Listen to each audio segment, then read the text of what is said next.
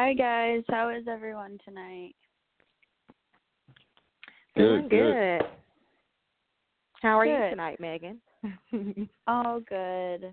You know, just getting back into the swing of things.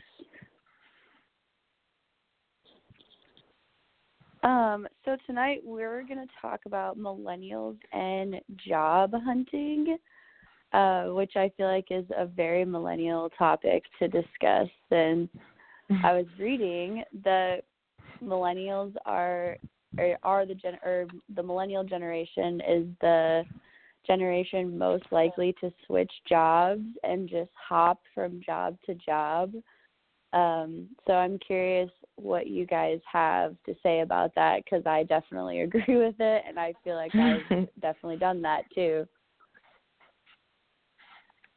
Yeah, we kind of touched up on this a little bit last week when we were talking about the economy and how, in a lot of the jobs that are available, or at least that we've had access to, they don't really pay enough. They don't really offer us any benefits, or especially benefits that we don't also have to pay for with the small salaries or hourly wages that we do manage to get. And there's not really an appeal to kind of retain millennials in the jobs as there was before with our grandparents, when they could have a job or a position for 20 years and get promoted and retire with a pension and have insurance for their whole families that they didn't have to worry about.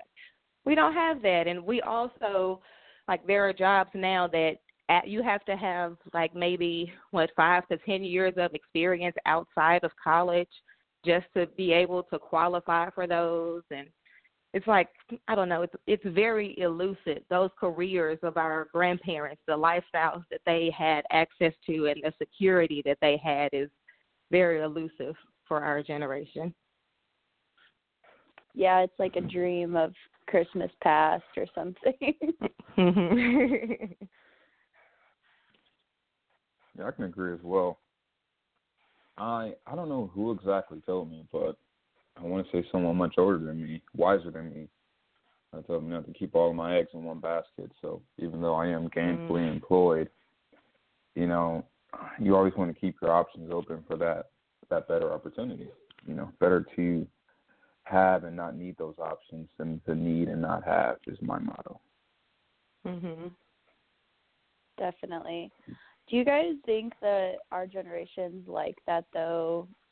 We're always looking for more money or better benefits, or, I don't know, the non-traditional 9-to-5 work schedule because of the burdens that we've had to take on for our education, or some of us at least, with debt. And I know we've talked about this in other episodes, but how we've had to basically shift the steps of life of getting a job, and if you're in a relationship, eventually moving in and getting married and buying a house, and how we've kind of had to shift that into our late 20s, early 30s. Do you guys think that has anything to play into of why we're always hopping from job to job? I think it depends on. Oh, go ahead, Chandra. Oh, no, you go ahead. I was still getting mine together. I think it depends on one situation.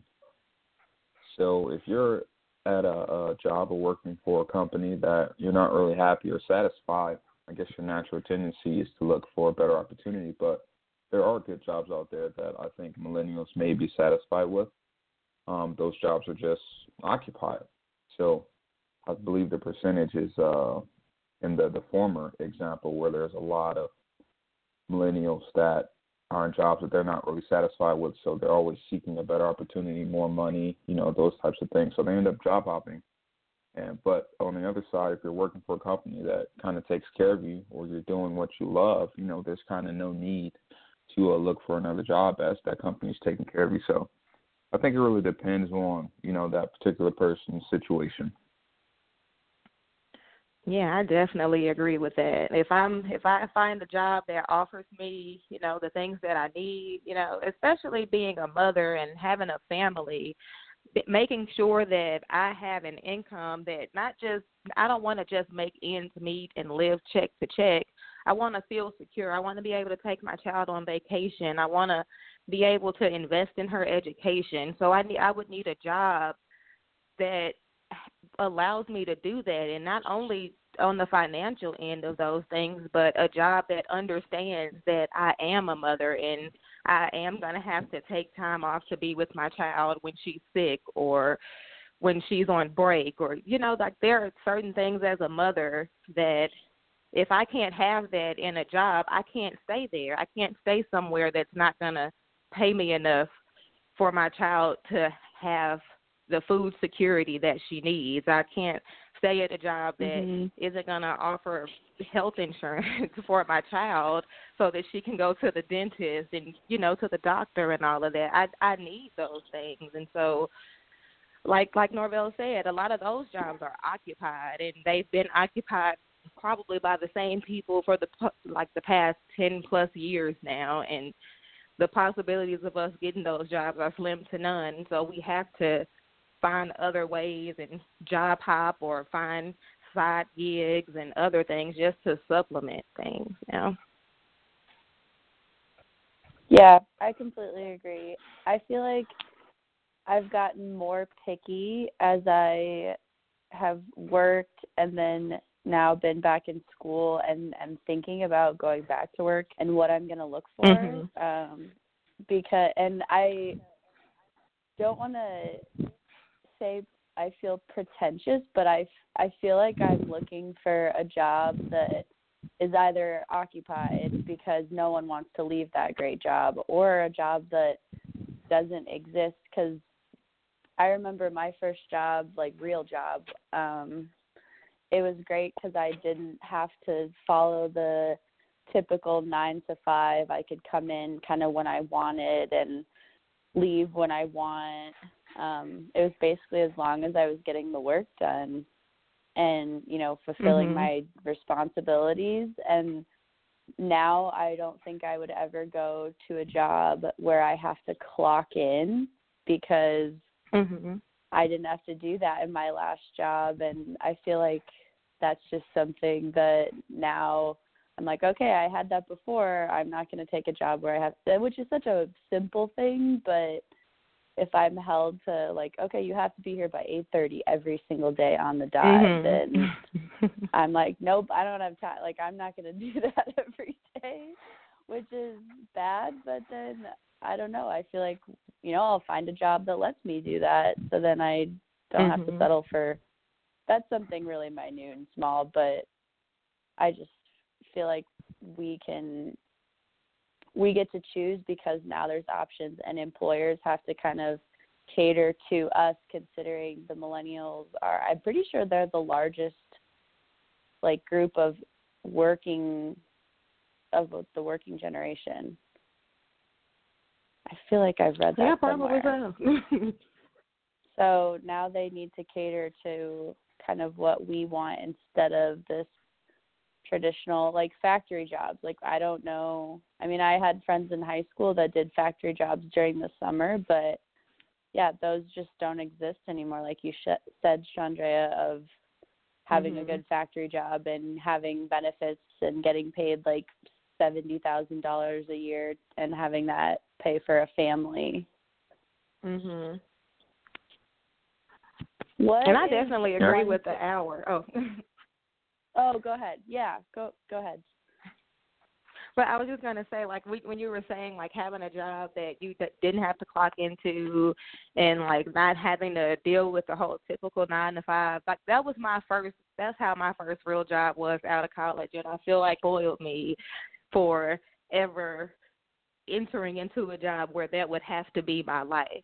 And I was watching an episode of Adam Ruins Everything one day, and it kind of put it all into perspective for me, because the typical 9 to 5, the 40-hour work week, wasn't even created for times like these. It was created for those factory jobs where unions got together and demanded that they have a set number of hours that they could work so that they could make enough to feed their families. So, of course, now in our generation, we're we don't even have those jobs. Why would I work those hours? Yeah, exactly. Because I felt since I had the freedom to kind of work when I wanted, I most of the time ended up working more than 40 hours just because in that job I really enjoyed it. So I didn't mind putting in the extra work because I knew, hey, I don't, if I don't feel well in the morning, I don't have to technically take paid time off for 2 hours just because I'm going to come in late. So I felt, I don't know, I thought that was great. So I hopefully made an effect on the company and had a little bit of change because I was working more than they were technically paying me, but it was because I was happy and had the flexibility to do so. Right. And having that flexibility makes you more productive, and it increases the employee morale. Like, people should really get on this. I know. Who clocks in I think anymore? you guys are a little spoiled. I would love to get to work at 8 a.m. Norval's over here would, though. What? You guys don't clock in? I would love to get to work at 8 a.m. I get to work at 5 a.m. every day. Oh, wow. And it is brutal. So what time do you have to leave, Norval, since you commute from, or you, live in L.A.? So that early there isn't much traffic, so I really don't have to deal with it. Oh, that's true. It takes me true. about 15 minutes to get to work, but on the way home, it's exponential. It jumps up to about 45 minutes to an hour, depending on how bad it is. It's raining, so it's a little worse now. But, yeah, those early mornings kill me. I would love a job that I can go into at 8 a.m. That would be awesome right now. Man, you just made me feel so privileged. Yeah, man. I don't know if I could do a 5 a.m. job. No. Takes a lot of early nights. How late do you work until? So my crew starts. So I work in a manufacturing plant, so factory. I'm a supervisor. My crew starts first shift at 6 a.m. and they usually work from 6 a.m. to 2 p.m. I usually leave after them, and I'm usually there before them. Depends on what's going on. If I have a lot of meetings with my manager or something else that's going on, I usually try and get out between 2 and 3. There's late days. Some days I end up working 12 hours, but because I'm not wage, kind of all meshes together. It's a good day if I get out by 2, but that's rare. It's usually between 2 to 3, sometimes a little bit later. Dang, that is a long day. I guess I've gotten used to it. It was a little bit weird that you guys were talking about, factory jobs and them all being occupied because, I kind of attest to that. And I'm not going to, say what company I work for, but I do work for, a company that makes consumer goods. And there's a lot. My workforce is anywhere from, I want to say, the youngest is maybe late 30s, maybe. Really? On up, maybe about 20 years. And the average tenure of my employees is 20 years. So the youngest has been with the company about 14 or 15 years, and we have plenty of employees that have been with the company about 30 years, longer than I've been alive. Wow. So that's kind of the norm. And they're taken care of for sure. And I think that's why they've never left. So I think, jobs and the benefits and everything were booming back then. They just got in at the right time, in the right place and got something good and decided to stay put. And I feel like those types of jobs are out there for millennials, but a lot of them are occupied and people aren't leaving. I feel like, too, I remember when I got my first job and my boss had been at the company for 7 years, and she was like an older millennial. I think she's 35 now, and I had asked her, oh, so, are you going to get another job soon? Or are you looking to move? And at the time, I didn't realize how naive of a question that was because she's kind of more traditional, like she wants to stay there. But I just remember thinking like, wow, why would I ask that? Because that's typical in our generation to, like, wow, you've stayed at a company for 7 years. Like, why would you want to do that kind of thing? And, right. you know, like, I can't imagine that yet in my life, I guess. But I also get stability. So if you're taken care of, why would you leave a company that you know is, you know, paying you well and going to provide good health care? And, I mean, I don't know. It's just weird to think about that people still like to do that, but then that's not crazy either.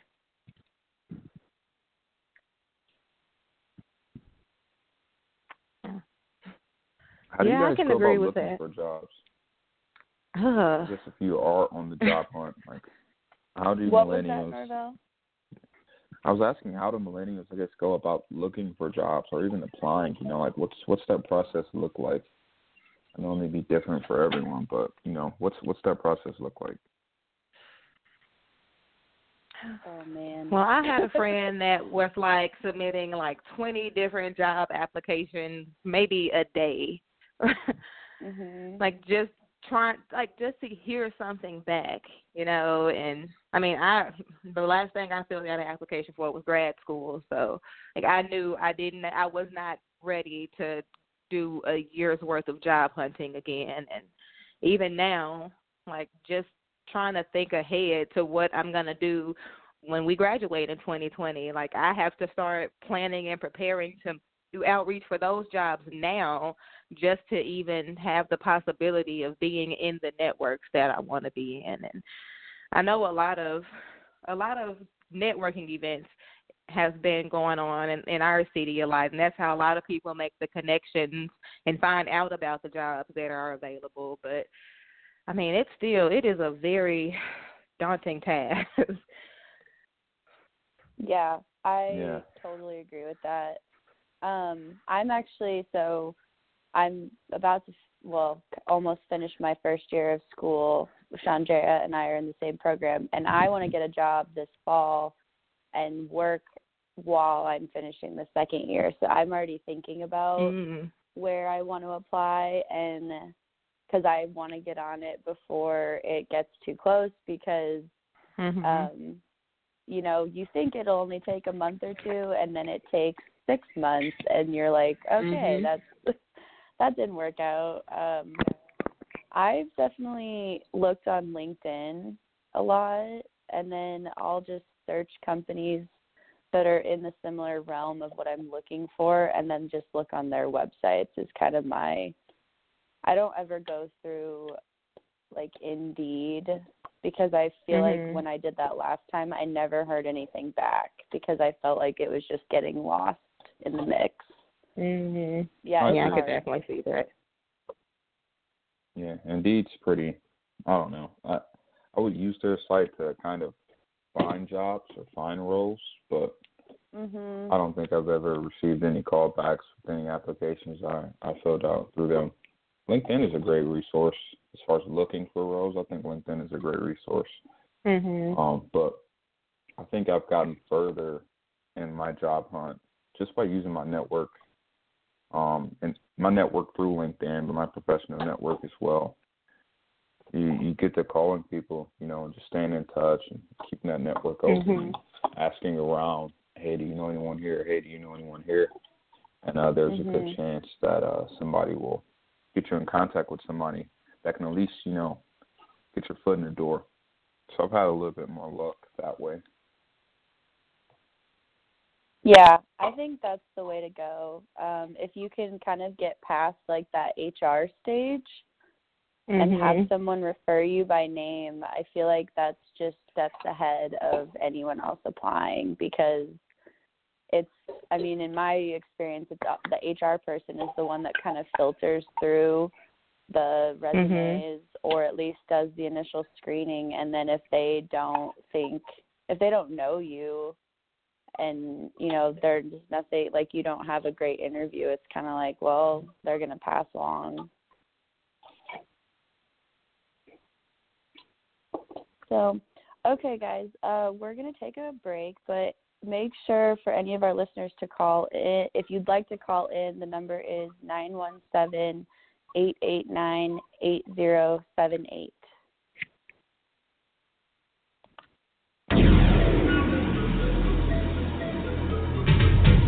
You're listening to the CWR Talk Network, America's voice for causes, issues, and life empowerment. This is the CWR Talk Network. Hashtag 1 million strong.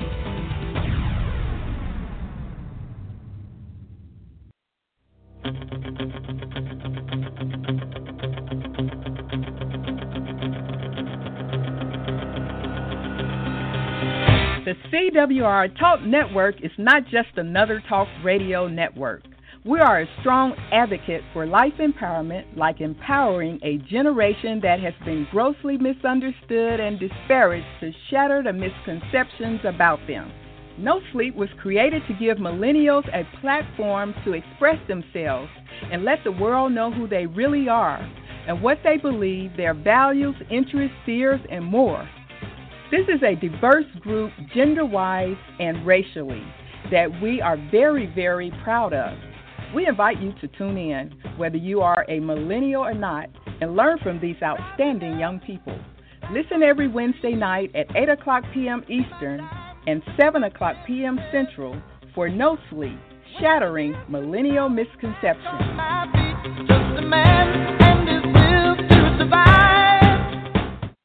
Hi, Mom. Is Claire's birthday party today? Me again, Mom. Where did I put my history book? Hi. Sorry, forgot one last thing. Sometimes it's hard to concentrate. At school, I start looking out the window, and then I forget what I was supposed to be thinking about. I know it seems like I don't care, but I do. It's just difficult for me. Love you, Mom. Bye. Join parents and experts at understood.org, a free online resource about learning and attention issues to help your child thrive. Brought to you by understood.org and the Ad Council. People been saying to your friend, get a different face, and posting on their feed, they're super ugly. The things they say to them online are cruel and they're not true. So tell your friend, I'll stand up for you.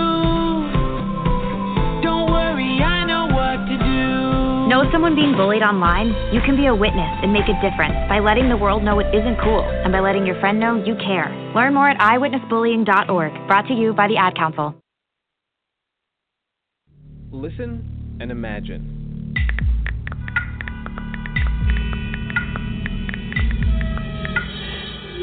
It takes 5 seconds to send a text, and for those 5 seconds, you're driving blind. Life is worth more than a text. Stay alive. Don't text and drive. Visit StopTextStopWrecks.org, a message brought to you by the National Highway Traffic Safety Administration, Project Yellow Light, Noise, and the Ad Council.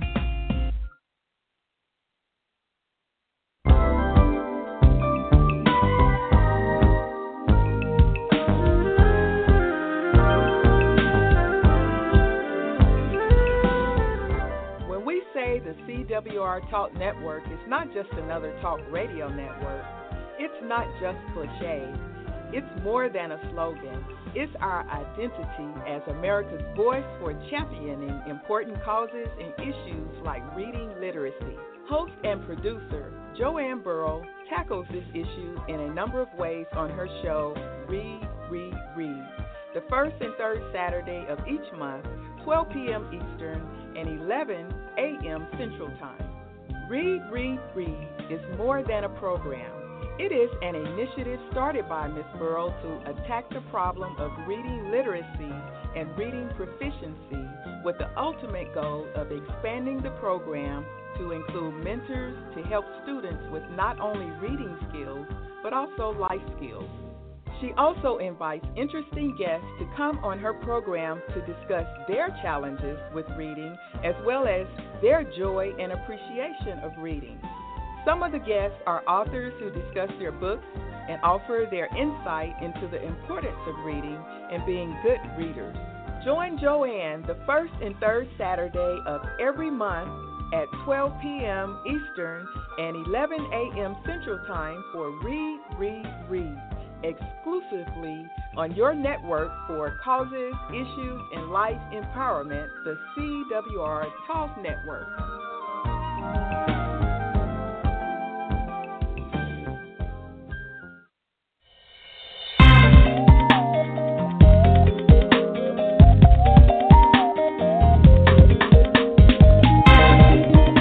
Listening to the CWR Talk Network, America's voice for causes, issues, and life empowerment. This is the CWR Talk Network. Hashtag 1 million strong.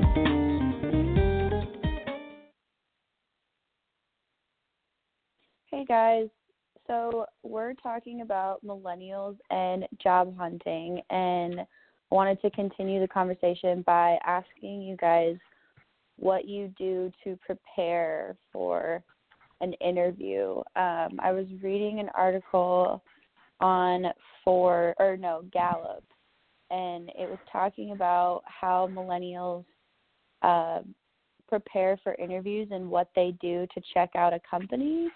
And I was just curious what you guys do. Do you look on LinkedIn? I'm sure you check out their website, but I sometimes get in full creep mode and find who all works there and things like that. So how do you guys prepare for interviews with a company that you have really wanted to work with or would like to if you haven't interviewed with them yet? I aspire to get to creep mode level during my job hunt. I'll use it for various other reasons or areas of my life, but job hunting never came to me for that. Definitely, I'll check out the website for this international project that we have to do. I even found one of the people on Facebook. This was the first of my my first step into the creep. Just to find out okay, so who are they? What are they interested in? Because if you can find out they are into Harry Potter or something, you can find good conversations to have with people based on their likes and interests. So definitely I'm getting into the creep mode now. And then making sure that my dialogue in the interviews is mission-centered, around focus on their mission, quotes that they may have used or authors that they may reference anywhere in their websites or anything like that, just so that I'm prepared to have those key terms flowing whenever they're throwing questions at me. And then mostly preparing myself to answer somebody's question. So thinking of what they could ask me and figuring out, okay, what would be the best answer to that? What are my strengths and weaknesses? What are some experiences that I feel like I could share with them that will let them know that I'm prepared for this position? So just a lot of preparing myself and finding out what key terms that they would be most interested in hearing. That's really good. Pretty good strategy. Yeah, it's definitely a really good strategy. For me, so sometimes I get screening calls. Someone from the recruiting team will give me a call, and it's usually a short conversation. And I believe they're calling just to see if you're not schizophrenic or something like that, because it's usually a 10-minute call, if that. So I usually just give my 30-second elevator speech where I just high-level talk about, some of my previous roles and, my undergrad degree and those types of things. And that kind of gets the conversation flowing. And I kind of let them lead those conversations. The real interview or the longer interview is really what I prepare for. I kind of use 3 points that I kind of make sure I hit when I'm preparing for those interviews. So the first is just behavioral questions. I feel like any job or any job I've interviewed for has always asked behavioral questions. Tell me about a time when you had this situation happen. What did you do? And I just, gather a bunch of different examples that I've had, recently, and some of them in the past as well, to have those ready to go. It's hard to think of those on the spot, especially, I've done so many things in my career, and it's hard to really bring those things to the forefront when you're put on the spot. So I always write down a bunch of ideas so I know these are my talking points, and I'll make sure that I have those ready to go. The next piece is the job description. I feel like when you're on those calls, it's usually with a hiring manager and then maybe someone from HR to make sure that everything goes, with their procedures and their processes from a hiring standpoint. But the hiring manager just wants to know that you're qualified for the role. They don't want to give you a job and then have to do your job for you. And I'm speaking from experience as well. It's, when I conduct interviews, I want to make sure that the employee is certified for the role or qualified for the role. And the easiest way to get prepared from that standpoint is to use the job description. And there's tons of bullet points to say, hey, this is what we expect, X, Y, Z, and expect questions stemming from those and be able to articulate how you're qualified for the role based on that. I think that's kind of the most important piece. And that's kind of like the second bullet point that I make sure that I hit when I'm getting prepared. The last is I make sure that I do some research on the company, because I've been burned with this before where, I'll get called into an interview with the company I haven't done any research on. A recruiter or a headhunter have reached out to me and I just went to the interview. I may not have been looking for a job, but I just wanted to keep my interviewing chops up. And I had done no research on the company at all. And they'll ask like, hey, what do you think about our company, our values, X, Y, Z? And you just, you wing it. And I feel like when you wing it, they can tell that you're winging it. So always do a little bit of preparation and learning about the company and having those bullet points to hit when those questions come up. And having good questions to ask when the interview is over. Like, hey, well, we're done asking you questions. Do you have any questions for us? And it's good to, ask very good questions because, kind of takes the tension off of you and puts it on them. And now they're, kind of stuttering and nervous too. It's a little fun trick I play. It's pretty funny. But that's pretty much it. That's what I do to prepare. And I've been successful at a few. You win some, you lose some. But I'll make sure that I do those at least to prepare. Wow, you guys do a great job. Yeah. I think so. Oh, right. Sorry, Chandra. I was curious, how far is too far? Because I was thinking about if I interviewed someone and they came in and basically knew all about me in an interview. And how I would feel about that. And so I always think about, because, LinkedIn, depending on what you put on LinkedIn, you can basically see someone's entire history, like where they went to school and what they were involved with. And I always try and think of what is too much information where it might freak them out that we went to that length to find that. I don't know. That's kind of creepy. That's what I thought. See, and that's why it's important to let them lead the conversation and just drop don't mention that that they're into it or where they live or went to school, but maybe I don't know, drop it oh, I went to school at whatever their rival school was, or a school maybe close in the neighborhood where they grew up or something like that. But you have to be strategic with how you let your information slip so that they don't know that you stalked them before the interview. Yeah. I feel like there's a fine line between creepiness and preparation. That would definitely freak me out. It's like, hey, I see you like baseball. Excuse me? Right. Where'd that come from? Yeah. But you could also point out stuff on their desks and things too. Sometimes people have little memorabilia and stuff on their desk that kind of show those things. So you can pull conversations from lots of stuff. That's true, to help get to know what kind of person they are. Yeah, that's a little different. That's a little different because it's kind of on the spot, it's obvious. If somebody has, some horns or some deer antlers or something, oh, hey, I see you like to hunt, that's different versus, creeping their Facebook page. Hey, yeah. 2 years ago you tweeted about Harry Potter. I like Harry Potter too. I'm dude, are you stalking me? It's kind of weird. I've never looked for someone on Twitter. That's interesting. Not that I look for a lot of people on social media, but I've never thought to go to Twitter. That would be extra creepy. Yeah. Agreed. But maybe like for companies, you could follow their company on Twitter. Mhm. Yeah. Just not them fine. personally. But they might follow you. Like since I write now, like I'll follow like a poetry journal or something that I want to submit to or something. And sometimes just by you following them, they'll, see that you're interested in them and they'll get that notification and they'll look into you themselves. So sometimes they'll creep on you. You don't even have to worry about creeping on them. So true.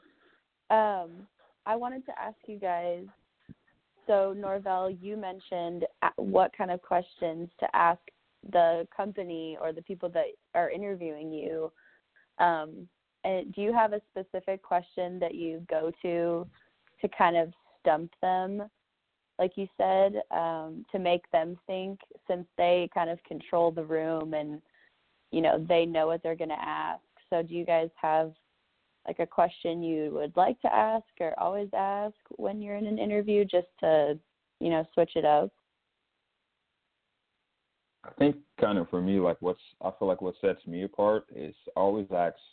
So it depends. So when I'm doing my research, I'll come up with questions, and they're like legitimate questions. They're not just like filler questions. There's things that I need to know because when I'm interviewing for a role, I'm going to give it 100%. I'm going to give it my all, and I expect to be compensated. I know that sounds kind of bad, but I feel like when you're working for any company, it needs to be kind of like I'm going to work very hard for this company, and I just want to know that I'm taken care of. So I ask good questions. So an example would be, I remember when I was an undergrad, I got recruited at a college fair by a company in Colorado. They're based in Colorado. I've never been to Colorado other than for that interview.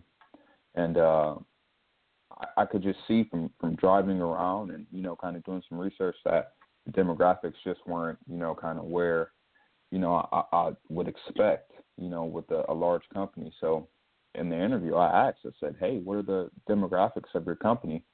Me being African-American or black or, of African descent, I don't really see a lot of, representation of different cultures around here, and I feel kind of, I don't know, alienated or left out. I don't see a lot of diversity in your company. And that stumped the interviewer. I mean, like, it was like stuttering and, and that made her think. And I think that posed a great question.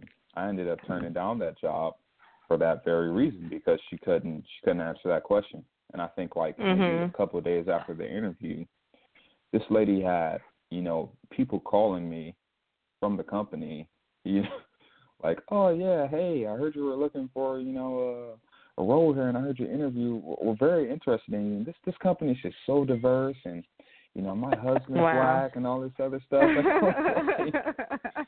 was like, yeah, pass. This is like creepy now, Yeah, so. That's weird. Yeah. Sometimes companies think diverse by diversity, you mean like just adding white women to the staff and not like other people of color. But like, just because you add women doesn't necessarily make your place diverse. I mean, you still have to have different minds and different backgrounds and experiences. Like that was a good question. I would have never thought that. I'm gonna add that. That's a good one. That's a good one to have in your pocket. What should you not ask? Would be my question. Ooh, what would you not want to ask at an interview? Like, what's too far? Like, if you know that a company has been struggling in a specific area, should you bring up, like, what are your plans to address blank or something like that? Would that be too far in an interview? Or I guess it depends, like, Go ahead, Megan. Well, I was thinking, I mean, for some reason I went to like the Me Too movement of how to address sexual harassment in the workplace, because I feel like that's still something no one has quite figured out how to deal with properly. I don't know. To me, I don't think that's too far, especially I guess from a woman's standpoint, because now that it's become mainstream and it, you know, companies have to actually think about that. I don't think it's rude to make them answer that question. And if they don't, I guess that's a good sign that you shouldn't work for a company that doesn't have a plan in place for something like that. But that's really specific too. That probably doesn't apply to all, you know, like touchy subjects that you could talk about. That's definitely an important one. I think money is another one that probably shouldn't be brought up too early. I feel like with most roles, it's a lot of them ask like, hey, well, in applications that I fill out, what are you expecting? You know, kind of what's like the minimum amount you would take? And that's me putting out my expectations there. So if I get called in for an interview, I don't really feel a need to ask about money. Now, when it comes to like negotiation phases, that's after they've already given you an offer. Then you kind of have a little bit of leverage. But early on, like in the interviewing phase, they haven't even decided if they want to give you the job yet. So for you to ask about money, it's like, you know, comes off as a little bit either arrogant or, you know, like your priorities are in the wrong place. So I usually never bring up money until like negotiation phases, or unless they ask. And then I kind of just give them, you know, ballpark ranges. Like, hey, I'm not going to go, you know, lower than this. And they usually ask specifically, what's the lowest you'll go? You know, what are you expecting? You know, full compensation, those types of things. And you can put out your numbers there, and it's pretty straightforward. But I wouldn't ask them, like, so how much are you going to pay me in an interview? They're going to be thinking in their head, like, nothing. Not even going to pay attention anymore. Like, get out of my office. So. Right. Yeah. It's kind of weird. So I wouldn't bring up money. That's something I've been thinking about, because that is so hard to know when to ask, because I feel like I don't have enough experience yet to know what an appropriate amount is. I mean, gauging from whatever company you're working for, but I was trying to think of an idea of how to do that, and I thought I've never pitched this to anyone, but I thought maybe this would work, is asking what are the salaries of someone else in that company that has that same position. I mean, not any identifying information, obviously, but because I also thinking about as a woman, like not getting underpaid. So, but I don't know how that would, if that would be received well, of asking, like, please show me what your other employees make at my job in an interview. I don't think that would come off very well. Agreed.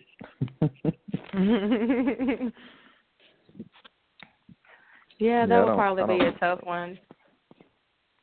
Mostly because, like, people in that position might have different levels of experience, and that, like, I would go back to what Norvell said and, like, wait till, like, the negotiation terms. And then, like, a lot of companies don't even want their employees discussing salaries amongst each other, just for that specific reason that you were talking about, that inequity in pay. So that's a rough one.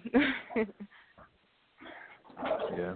I guess it depends on, like, where you are in your job hunt.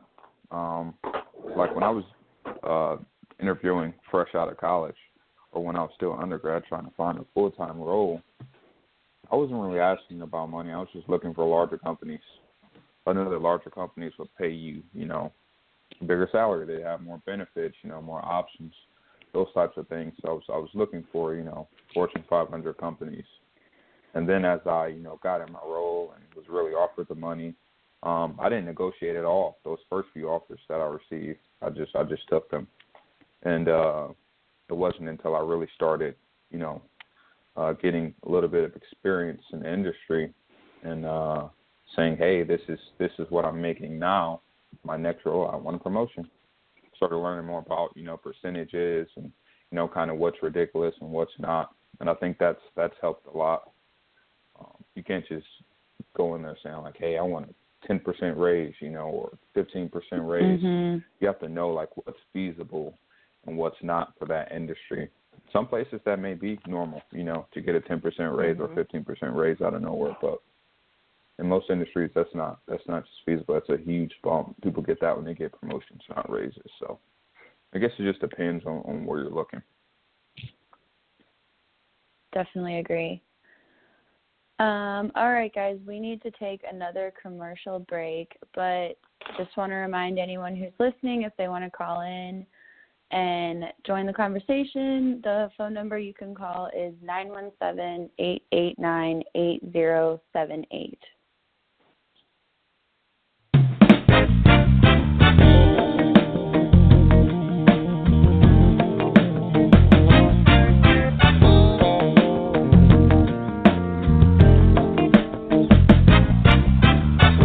Listening to the CWR Talk Network, America's voice for causes, issues, and life empowerment.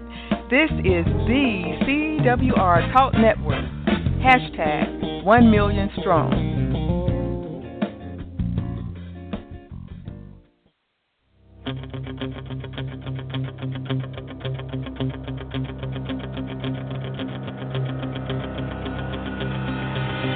The CWR Talk Network is not just another talk radio network.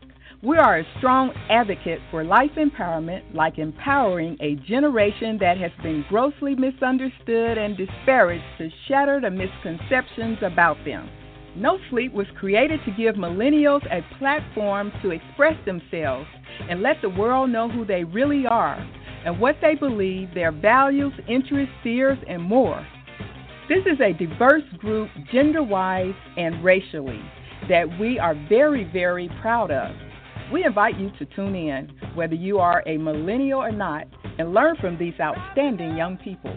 Listen every Wednesday night at 8 o'clock p.m. Eastern and 7 o'clock p.m. Central for No Sleep, Shattering Millennial Misconceptions. Just a man and his will to survive. In 50 feet, turn left. Why are you driving so slowly? After a few drinks, I'm taking it slow. Well, you're not fooling the cop behind you. What? Get ready to pay in 0.1 miles. Getting pulled over for buzz driving could cost you around $10,000 in fines, legal fees, and increased insurance rates. Nothing kills a buzz like getting pulled over for buzz driving, because buzz driving is drunk driving. Brought to you by the National Highway Traffic Safety Administration and the Ad Council.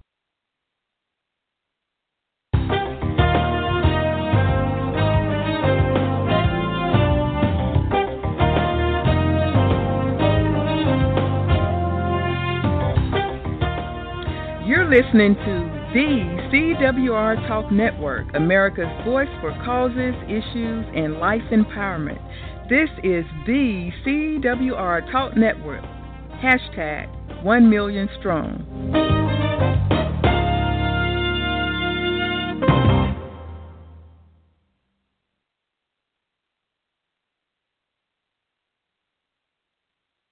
Okay, guys. So do you guys have anything else about job hunting and millennials? I just wanted to ask, what is it that draws you guys to a job? What is it that makes you fill out an application for a job or a company? What is it that, as millennials, you yourselves are attracted to when you're out there seeking to enhance your career opportunities and everything? It's a good question. Go ahead, Norvell. For me, somebody asked me a while back, hey, what's your 5-year plan? What's your 10-year plan? And, set out mini goals in order to get to that larger goal in 5 years or 10 years. And I really base my job hunting or the roles that I wanted to take on, those goals that I set. So when I was fresh out of college, I said, hey, I want to be a plant manager. I want to manage my own plant, my own factory. And, I would talk to people, and I would have mentors that were plant managers, and they would tell me all the roles that they've taken, and I would try and find those types of opportunities. And I think that's what kind of steered me towards certain roles. And as I started to get those experiences, I kind of developed my own taste of, kind of what roles I like, what roles I can be high performers in, what would be a growth opportunity, what would be a challenge, to try and continue to grow my career. So I guess it just depends on what you're looking for long term in my eyes, because what you end up doing if you don't do that is taking, kind of like an in-between job or something that you don't really want to do before you find that role that really, fits you. So I would say, think about the big picture first before making any drastic moves. Yeah, I definitely agree. I feel like at this stage in my life, I'm looking to move somewhere next where I can settle down a little more or for longer, because I've moved more than I would like. And so I feel like knowing or making sure that if it's a company I really want to work for, that one, they have the opportunity for growth, because that's something that if I want to stay with them, I definitely want to make sure that they, if I want to either get paid more, because working in the nonprofit world, there's not a lot of, most nonprofits I feel like don't get bonuses. They might get increases, but it's nothing, very significant or very large. So I would definitely make sure the company had room for me to grow. And then, I don't know, just having that flexibility of not that typical schedule, and definitely making sure that I wouldn't get burnt out quickly. I don't know. I haven't thought of too much about it yet, because that seems like so far into the future, even though it's not. But yeah, just the culture of an organization too, that it doesn't just look pretty on the outside, that, their employees are happy and they're maybe not staying for 15 years, but that they're not leaving because they're disgruntled in any way. Right. What about that kind of leads me Andrea? to my next question. Oh. Well, I guess for me, I'm not really into a typical job. I feel like I'm more of a problem solver. So consulting is where my heart is. I couldn't picture myself with a particular company for years out of my life, but there are things that I want to work on, like women's empowerment and youth development and, just social justice issues. There are these things that I want to work on as a person. So finding organizations and businesses or government agencies that are working towards, solving some of these tough problems for us, just wherever I can be of service, that's what I'm looking for. Somebody who isn't going to take advantage of the communities that they intend to serve. That's most important for me in everything that I do, because I want to have a positive impact on the people that I work with and partner with. I don't want to go in and I don't want to be a part of something that's going to impose anything on other people or try to define what they should be for them. And so finding places that's their mission, that's what they're all about, that's what draws me somewhere. And I'm just going to ask you guys, what would make you leave, since we've talked about job hopping and all of that. So what would be a final straw for you at a place, or what would be something that you wouldn't be able to tolerate at a job that would make you say, you know what, I don't need this anymore? For me, I'm pretty, I don't know, I'm pretty down to earth. I'm pretty reasonable, I think. I feel like if you work hard, you should be rewarded, you know. And I think if there's been, you know, a long time where I've been really busting my hump and really putting in a lot of work and with zero to no recognition, I would start looking elsewhere because you feel like you're being used. Like when you're working for a good company, it should be almost like a partnership. You know, like, hey, I'm busting my hump for the company because you guys take care of me. It should be a partnership. Let's work together. But if you're doing a lot of work and you're not really taken care of, you know, that'll make you want to start looking outside. I'm a big, you know, a believer in not putting all your eggs in one basket. But I don't think that applies to all industries. It may, but, you know, in my industry, I think it definitely applies. Not more so that, you know, you don't have any loyalty to your company, but just, you know, anything may happen.